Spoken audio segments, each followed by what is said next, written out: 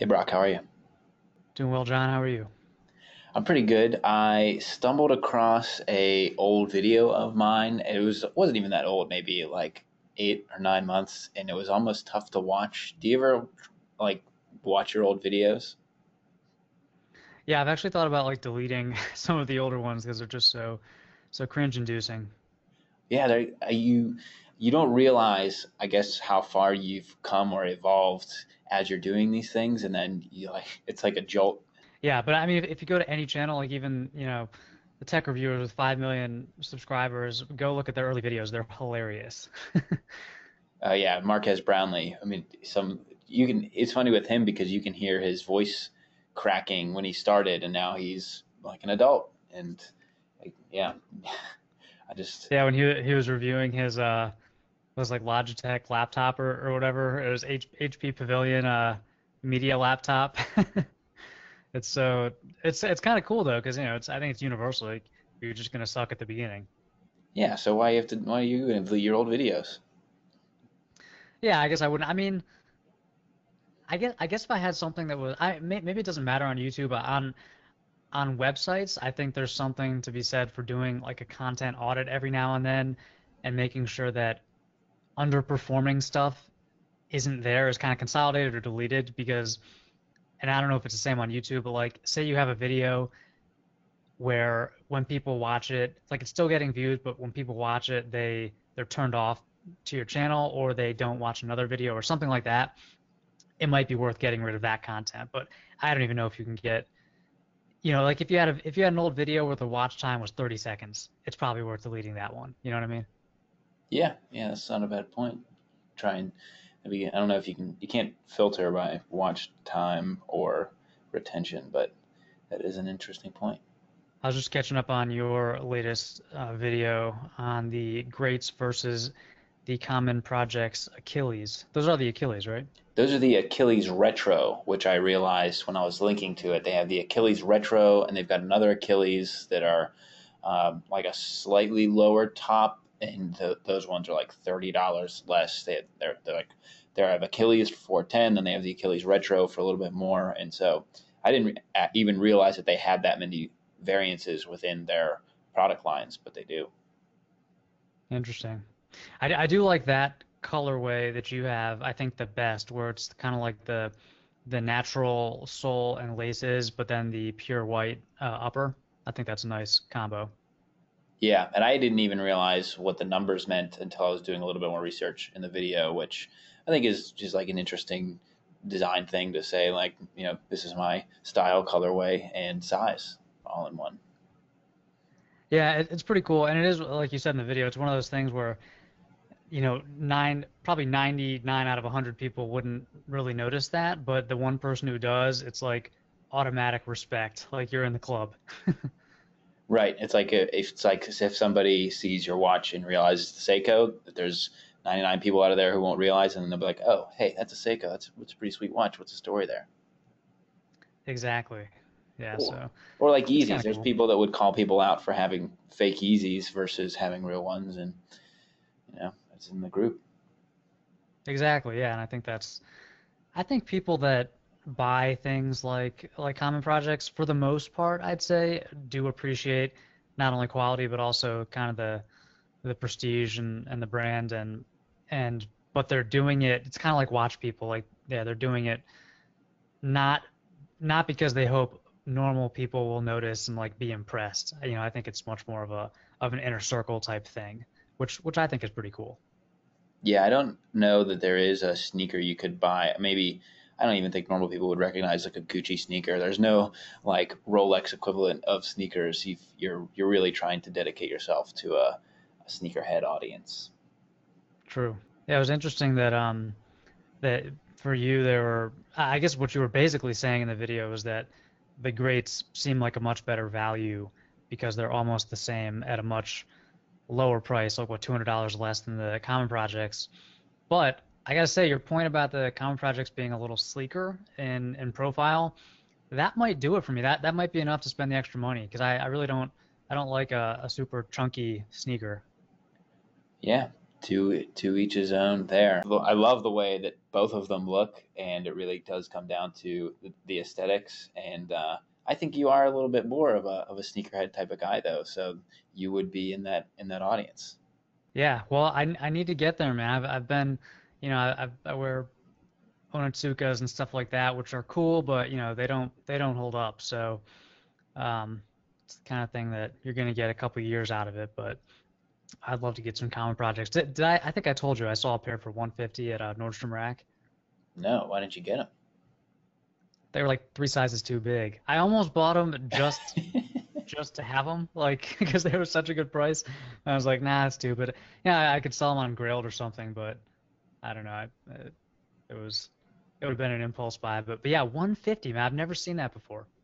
Huh. It must have been like the one size they couldn't get rid of, and then in a certain colorway. But yeah, the ones that I had were from Mr. Porter. And so I know you can find them sometimes for deals, but you might be searching for longer than it's worth. Yeah, I know they do go on sale every now and then on Mr. Porter, and I think possibly Need Supply or somewhere else. But yeah, it's not the kind of things you're gonna find, every weekend on sale like J. Crew or something like that. I think you just got to bite the bullet and do an unboxing. Maybe I What are you will. going to save? The $25? Yeah, that's true. Well, so they run big, right? Yeah, they do run fairly large. I think the size that I had there was a 44 or a 45, and so I think the equivalent of that is a 12, and sometimes I'm in a 13. So they don't run huge, but I think you do have to size down like you would with a dress shoe. Well, I'll look into it. Mm-hmm. All right. I thought someone commented under, I think one of my videos or possibly one of yours, that we should get Tristano from the Urban Gentry on the podcast, and I think that's an excellent idea. Yeah. Have you ever do you know him at all? I've never actually. I No, think but I think we've commented, but I don't really know him. no. Now that you say that, I've had two people link to the Urban Gentry in my comments also. So all right, that's on our list then. I don't know. I don't know if I'm just overly interested in company founders because I can see why people want to talk to other YouTubers, but I'm very interested in speaking to these people who have started companies. So I don't know if there's any others besides like Andy Dunn. There's no other real founders that are as prominent as like an Andy Dunn, I guess, in this space. Yeah, well, who are the I can't remember their names now. I was just listening to a podcast about them, but who are the Warby Parker guys? I think there's three of them. Oh yeah, I've heard their story, but I can't remember their names. I'd love to talk to them. I mean, it's funny, it's one of those brands where I wish they liked me as much as I like them. Like I wish they send me glasses and stuff, but I just keep buying their stuff because I don't know, I just think it's such a cool brand. And I've listened to their I think they were on the How I Built This podcast. Um, but very, very cool story. And I mean, it was just an industry that was so ready for something like that. So that would be among my on my list of Grail interviewees for the podcast. Well, they were also the subject of a TED Talk not too long ago because their business school teacher that they went to and like pitched Warby Parker basically looked at them and said, "You guys are starting this company. You have additional jobs lined up as a backup because you don't have the full confidence and you don't have a website yet. This thing's going nowhere." And he decided not to invest in them, and it would have, it basically cost this guy $50 million or something huge. But yeah, their story is fascinating. So at least you keep buying their stuff, and it's very well priced. Yeah, it's awesome. I just got a I've been wearing just one pair of the sunglasses. It's my second pair because unfortunately I lost my first one after a few years, which was heartbreaking. But so I got the same pair prescription, and I just got a second one just to diversify a little bit. So now I got a pair of kind of Wayfarer style and then aviators, both prescription. And I think it's with the prescription, I think it's like 225 or something, which I mean, you compare that to the designers labels and like the Ray-Bans and stuff, it's like half price, and I think better or as good if not better in terms of design and build quality. I totally agree. My wife has a pair of just regular prescriptions on those. I've always been a sucker for round sunglasses, and I can't. Um, I don't know. My wife's not really into them, but I've always been a sucker for like just full on circle round sunglasses. But I don't know. I don't think those are fashionable, but I don't really care. Like Harry Potter style? Yeah, a little bit. And I don't think I've shared. I did share a picture of the sunglasses, but I wasn't wearing them, and I don't know why I've always been into those. Hmm. Yeah, I've tried. Have you done their home try-ons? I haven't personally done it, but when my wife did it, she did two sets of the home try-ons, and so I've held and used a lot of their glasses in person. Nice. Yeah, I always do if I do a home try-on, I always throw in a couple pairs of like just kind of out there, like totally round frames or stuff that I probably wouldn't wear just to kind of see how it looks. And yeah, I think some people can really pull off the round frames, but I think you have to have a certain type of face. Or just blind confidence. That's true. Yeah. That's what I was at my tailor this weekend, and I'm getting one of my suits adjusted. And I had gone straight from work, and so I was wearing like a dress shirt and slacks. And she was like, "Man, you look effortless when you wear that suit." And I was like, "Oh, thank you. Oh, that was very nice." Nice. Yeah, I'm taking advantage of these made-to-measure companies that give you credit for alterations once you get them. So I think Oh, the tailors totally. could only be happy about that. I mean, you're basically saying, "Hey, look, I can spend $100 on these alterations. Go for it." Yeah, exactly. You don't really have to pinch pennies and say, oh, don't do that, but do this. It's like you can get a lot done for $100. Yeah, especially if you know the right tailor. Well, I want to see a video on when you finish doing some of your own self alterations on your shorts. Now that you've teased that in public. Yeah, yeah. The my video tomorrow, which I don't know when this will air, but um, is a summer lookbook. So I haven't really done. It's actually kind of a new style of video. I've never done like a lookbook video. People have been asking for it, and I've been working with Anson Belts for a long time. They sponsored this one. I figured since my audience kind of knows about them and I've done a review on them and everything, I just do like a fun video. So it's basically just like 10 outfits like in like 7 minutes. Um, and I feature a couple of the pieces that I've done some DIY stuff like shortening the sleeves and cuffing shorts and stuff like that. So it's kind of cool. It's funny. I don't know if you ever tried like a new format of video on your vlog or Cavalier, but it took me forever. I spent like all week on this video, and I think it's cool, but hopefully other people will like it. Oh well, this will be up on Wednesday, so it'll have been out already. But I'm excited to see it tomorrow because we're recording on Monday. So yeah, I'll keep an eye out for your own DIY stuff. And I did a lookbook a year ago with like summer shorts, and then I think I did one with like swimsuits. I think what I want to try next is like a capsule wardrobe video because I do cover so many companies and so many products, but I think to put them together and say like here's a fall capsule or here's a like summer vacation capsule, I think that would be interesting.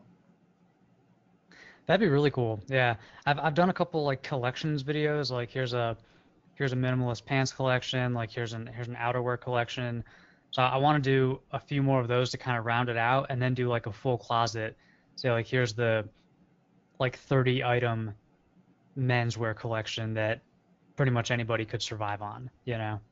Yeah, isn't one of your bigger videos the like minimalist shoe one that you did not too long ago? Oh yeah, yeah, I did a shoe one too, which most people agreed that 12 pairs is not minimalist, but I think it depends who you are, you know?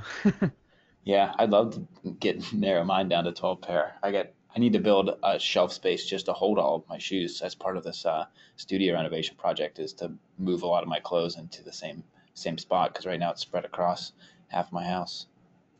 I was gonna ask, like, well, I was gonna ask how many pairs of shoes do you have, and also where do you keep everything? Because the backgrounds, like when you have, like I was showing my girlfriend your interior design video, and your house always looks very clean, like there's nothing out. So do you just keep it like that? Do you have a lot of storage, or how does that work? There's this like hole in the ceiling here, and I just throw things up into the attic all the time, and then I'll go dig. No, I I keep like 4 pairs of shoes in our closet. When you walk in, we have like a coat closet, and there's like my 4 pairs of shoes. Usually, it's like a pair of sneakers and then 2 pairs of dress shoes that I might wear that week. And then down in my basement, where I have all of my computer and my recording stuff in the backdrop, I just keep putting shoes and clothes in different parts down there. And then I have a freestanding like hanger space. And then upstairs, I've got 2 closets. I might have like 35 pairs of shoes that are mostly dress and I would say like dress casual, and then I have a couple of pairs of sneakers, and a lot of them are just very well taken care of. So I'm hoping to never buy shoes again in my life. I'll just resole them and upgrade them, but I like to have various styles. So whether it's the wingtips, the brogues, Oxfords, I try to have as much stuff as I can. But a lot of it's now 5 years old because I bought a lot of it when I first started working professionally, and then I've slowly added just a couple of shoes every few years, and so I definitely need to pare down. It's tough. Yeah, it's tough to get rid of stuff, but I found that like when I was doing this lookbook video, I was like, I've kind of honed in on a color palette, and I'm kind of trying to. I think every guy or most guys have this idea in their head, this like ideal wardrobe that's like kind of minimalist and interchangeable.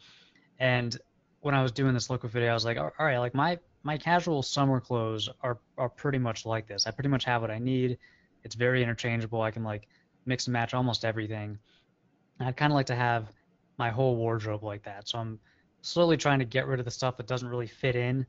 Like I don't really wear red ever, so if I have a red shirt, like probably don't really need that, and then kind of fill in the gaps. But I have this idea, probably won't happen for another 10 years, but of this like kind of perfect minimal interchangeable wardrobe that's all really high quality and very easy to wear. Yeah, I would definitely like to get there. I Before I started the channel, I wanted as many clothes of everything as I could possibly get, and then the more clothes that I got, I was like, I want less clothes, and I want to have fewer, nicer things. And I think that is part of what I want to get to by way of the channel, is to say like, here's the brands I've tried that are worth it, and that I would only go back to and buy like 2 or 3 things, and then boom, I've got, like you're saying, a minimalist wardrobe. And actually, that's a good point to who we'll be interviewing today. Mads, he's the founder or co-founder of Organic Basics, and he talks about how the fashion industry is built around this planned obsolescence and churning out new product constantly all the time. And once he learned about that, he went out and started a company to build clothes that essentially last and are higher quality, longer lasting. So we're going to jump over to him. Today we're here with Mads Fibiger, and we are talking about Organic Basics. Mads, you're actually probably our first international guest on the podcast, so welcome. Thank you. I'm honored. And Brock and I were just talking about earlier, we were talking about trying to like pare down our wardrobe. And I found that to be one of your most interesting points as to why you started Organic Basics. And I wanted you to talk about that today. But we always like to start off with where you grew up and where you started. So if you just give us a little bit about your background as we jump in here. Yeah, sure. So I'm from Denmark originally, and I used to live in Copenhagen. I recently moved to San Francisco. That's 6 months ago, to open our San Francisco office over here. While I did that, I've been studying at business school at Copenhagen Business School, and I started the company while I was on what was that? Like halfway into my education, and I just finished it. I got my MBA 3 weeks ago, and so I'm really happy that I finally managed to get that out of the way, so I can like completely focus on organic basics. Um, yeah, so I grew up in Denmark, and in this city called Aarhus. That's the second biggest city in Denmark, and after a while I moved to Copenhagen, where which is a really, really nice city, and that's a city that I really want to live in again at some point. Yeah, now was clothing always part of your childhood, or what kind of led you towards wanting to start a clothing line? I was always into fashion. I didn't know that it was something that I would end up working with at this point, because basically the idea of organic basics just started because I thought that the market for men's underwear sucked. Like it was a horrible selection of these over-branded, made in China, way too expensive products that you could only find in these big malls where you would see your Calvin Klein's, your Ralph Lauren's, where you would actually find out that the quality wasn't too good. It's made under like horrible. Much of it is made in parts of the world where they don't live up to the to production requirements that should be like the base for all human standards. In what we saw was that in general terms, the fashion industry, as it works right now, is scaling up their production. So that means that they're producing more and more items each year. And the last year, I know they manufactured like 80 billion pieces of clothing, which is like 10 years ago, it was 20 billion pieces of clothing. So we see this scale up of the manufacturing in the clothing industry in general. And what's bad about this is that 50% of all of these items being manufactured are actually thrown out in the same year.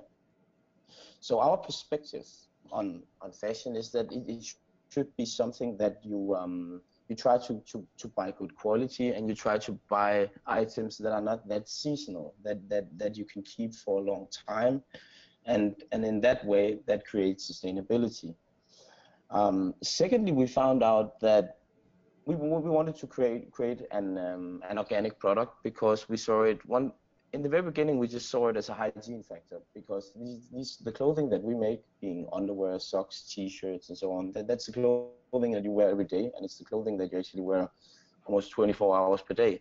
So it needs to be made with no chemicals and with no horrible things that can be absorbed into your skin. And we realized there was no such product on the market. So we started out, and obviously it's I can say it's you don't really know where to start when you begin, because none of us had any like real textile experience. So we started off by manufacturing we started off in China, and that didn't work out. We tried to get the certificates to make sure that everything that we did was done under the right circumstances and done in terms of our sustainability standards.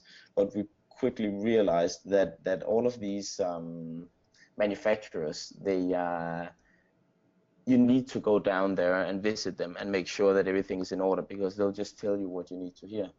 And secondly, we tried to manufacture in India, and we actually got the certificates that we needed in order to produce. But then we realized that these certificates were actually something they had just borrowed from another manufacturer, and so that didn't work out either. So now we're currently manufacturing in Turkey, because it's close to Europe, where we have our main offices, so we can easily go down there and check up that all the standards are in order, and make sure that we're not actually falling into the same group of fashion companies that are part of making this the second most polluting industry in the world. I did find that interesting when I started to look at your site. Is you are one of the few smaller companies that I've come across that has worldwide fulfillment and worldwide shipment, multiple currencies. Does that come out of you trying to address a large part of the market very early? And what is the reasoning behind that? So we're trying to address the mass market, basically, because we believe that I think previously, when you looked at sustainability, there was something that you associated with these, with probably Patagonia and these very outdoorsy, and some would say hippie type of brands. And what we believe, that fashion should be made sustainable, and sustainability can be made fashionable. So therefore, we can actually address the larger part of the market. The reason we do like global fulfillment is because we were born online. We were not in any stores. We only do online sales, and for us it's not very difficult to actually set up the supply chain or the distribution to actually serve the entire market. That being said, you need to be very focused when you enter a new market. So we have the option to ship on a global level, but our marketing efforts must be very focused in terms of starting out with one country, or in the United States, you would start out with one city or even or one state, because otherwise you're definitely going to fail if you try to go too broad from the very beginning. But when you say we, it sounds like you, at this point, you have a team and, people in various places around the world, and, you're in the States now. When you first started, did you start this with the team? And if so, how do you decide who to partner with and who to work with? Because it seems like those first partners and those first hires are probably really big decisions, right? Yeah, it's huge decisions, and I think that I had the company by myself for a bit less than half a year before my now partners joined in. And what I really want to say is that being a solo founder sucks. It's so difficult because when you wake up every day, and some days you feel like this is a great idea, and I'm so motivated to keep on working on this, and the next day you feel like your idea sucks, and like, so you need someone to help you, like help convince you every day that this is a good idea and we're going to keep on working on this.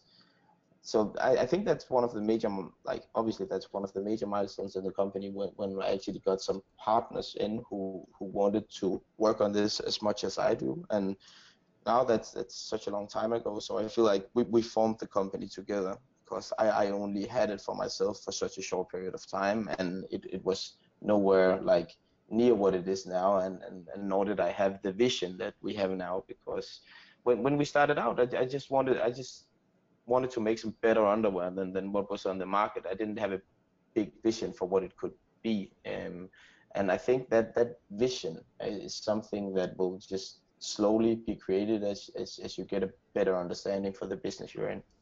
Now, you started this when you were in school. How early on did you either go out to friends and family or go out to look to raise some money, because manufacturing isn't cheap, and you have a beautiful designed website and everything else? When did you start that process? So what we did was we were actually, I think we were the first Danish company to ever use Kickstarter.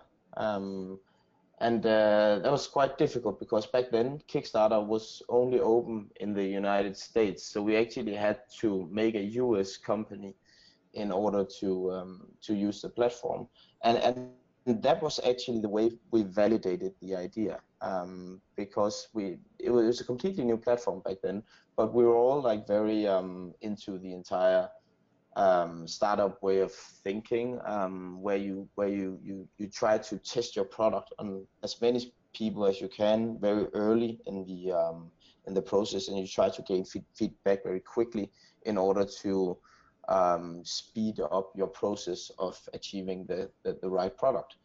So we use Kickstarter, and it's a great, I think probably most of the listeners will know what Kickstarter is at this point, but there are like three main reasons that Kickstarter is a great way of introducing new products. Because first of all, you don't have to make the manufacturing before this, so you can actually find out if there is a demand for your product. Secondly, the audience on Kickstarter are extremely good at providing feedback, and they're like those type of first customers that you would want, because they buy into the vision, and then they are extremely engaged and extremely willing to give feedback and just help you build your product with you. And then third, because we didn't have any funding, it's an extremely good tool to actually secure funding, and then you can just start manufacturing afterwards. It's a great way of managing your cash flow in reality. Yeah, I think about half of the people we have interviewed on here have used Kickstarter to some capacity.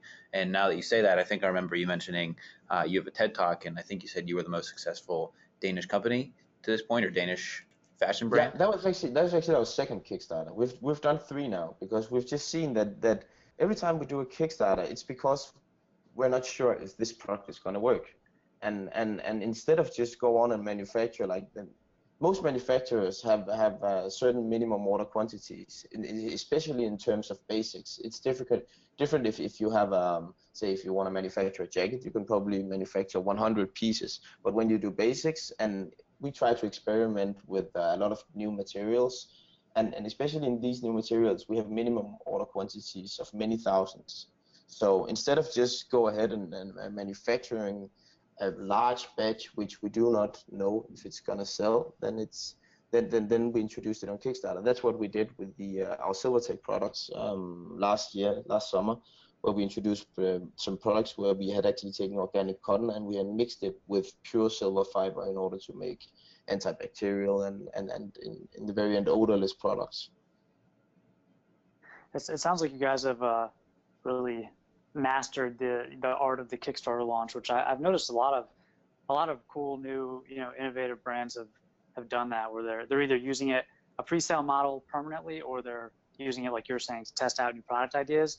But obviously you guys don't just sell via Kickstarter, so like what are some of the other things that you're doing to get people to your website and to buy your products these days? Like, is it social media? Are you doing influencer stuff, buying ads? What are you doing that's working? Yeah, so we've always been like digital first, and we've only existed online. So we've used only like we haven't spent $1 on marketing where we haven't been able to track whether what consequences this marketing effort have had for us. And therefore we've been big users of Facebook advertising from the very beginning. That's to this day still our largest source of revenue. Secondly, we have used a lot of different display marketing online, a lot of different retargeting services. We use affiliate bloggers as well, as something that you can where you simply just give out your products to different bloggers, let them review it, let them take pictures with it, and if they like it, they'll share it with their audience. And lucky for us, we people seem to like our products, so it gives a good way of sharing the products. It's actually the model. I don't know if you know Daniel Wellington. That's I'm pretty sure that's how they made their entire fortune. That's just only through like affiliate programs. Oh yeah, we've discussed Daniel Wellington on here a few times. What has been one of the, I guess, challenges or one of the hardest things you faced so far as you've been building the company? Something you might consider you've failed at so far? We failed at so many things because we put really optimistic goals all the time, and lately we've been raising a lot of money, and I've been talking to probably 30, 40 different investors and VCs, and so many times like I go out of the room after a conversation with these people, and I feel like the stupidest person in the whole world. So like I've failed a lot in terms of just like pitching and selling the company, but as long as you don't like make the same mistakes again and again, then I think it's all for the better. And then I guess that's the San Francisco startup mentality way. It's very different from in Denmark. People don't like to fail in Denmark. And secondly, I think one of the major things that we did in the beginning, which was a mistake, was that we didn't have any few clear and measurable KPIs that we worked from. We used a lot of vanity metrics, and we used a lot of like we tracked, oh, we got so many followers on Instagram, or we just got mentioned here and here, where in reality what we should just track was our revenue, because that's what will most precisely define how well you're doing, or if you're moving forward.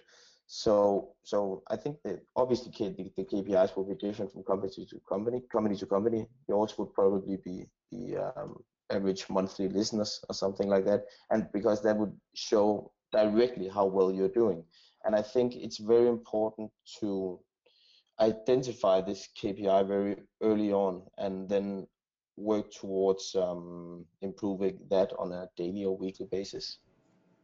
I really like that one, the vanity metric thing. That's a very good point. What keeps you going so far? So you said some days you wake up, you think it's a bad idea, or sometimes you walk out of the room feeling like the stupidest person. What keeps you just shooting for the moon here?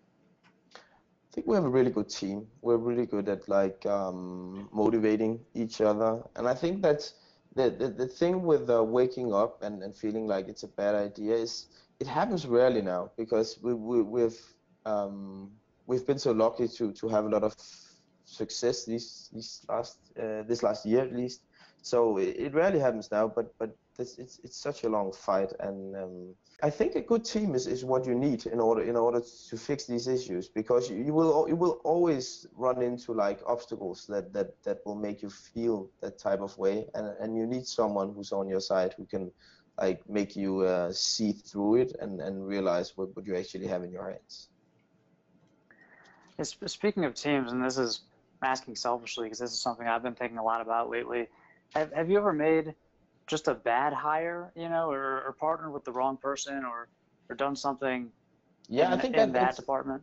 That's one of the major mistakes we did early on. That was we were really price sensitive, and we always tried to bargain our way to like the cheapest option when it came to hires, partnerships, consultants, and services, and like distribution and so on. We always try to like find the very cheapest option, but that's just never the way to go, because you like someone once said to me, if you pay with peanuts you get monkeys, and then that's what happens. So you have to be willing to like try to work with the best people always. Even though it's more expensive, it will save you so much time, because otherwise they can save you from making so many mistakes that you will make if you work with just mediocre or like bad partners. That's great advice. I like that quote about if you spend peanuts you get monkeys. That's great. I'm gonna write that one down. But yeah, I think it's a major mistake that most people do, because in the beginning, that's because often you try to get partnerships or consultancies within industries you don't really understand. That's why you try to pay for some help, and therefore the only real like way of evaluating them that you can understand is their price, because it's understandable. But the quality of their work is so difficult. So what I learned was that don't just like try to Google your way to the cheaper partners or collaborators. Always like try to reach out in your network and ask for people who has worked with different partners. Get feedback from them instead, because it can save you so much time. That's great advice. Thank you. I love that, Matt. So what are you excited about for the rest of the year? I'm actually surprised you said you moved out to San Francisco. That makes sense why you were answering some of my messages when I thought you were on Central European time. So what are you excited about for the rest of the year? We're entering the US market in a couple of months. Like we've done 2 market tests now, and everything is proving to work really well. The way we do it is we basically just try to make our performance marketing advertising over here, and we try to track the numbers, the metrics. What's our customer acquisition cost? How well is people receiving it? We talk to a lot of US customers, and like trying to find out how did they experience the shipping? Is there any differences from the European sizing to the US sizing issues, or so on and so on. Just try to get a lot of feedback, and I think we're doing like the big launch in a couple of months, and I'm really excited about that. Secondly, we're introducing some new really cool products, and we're looking into some new very innovative materials that I don't think you'll see any other brands using. Oh, very cool. Well, new materials is like my middle name. I love to check those type of things out. So I'm excited to see what you have coming, and everybody can check you out now. So this is a very exclusive, early on look at Organic Basics, and I think that's the kind of people that we have listening, is they're into this stuff. So I'm very excited. We'll point people at Organic Basics. I did a video. I bought stuff for my wife. I grabbed stuff off the site, and I've been enjoying the silver tech. So looking forward to seeing what else you guys have up your sleeve. Glad to hear that. It's gonna be really good. All right, Mads, thanks for coming on, and we'll check in with you again soon. All right, thanks. Thank you for listening to the Buttoned Up Podcast, a collaboration between John Shanahan of The Cavalier and Brock McGough of Modest Man, and we will see you next week.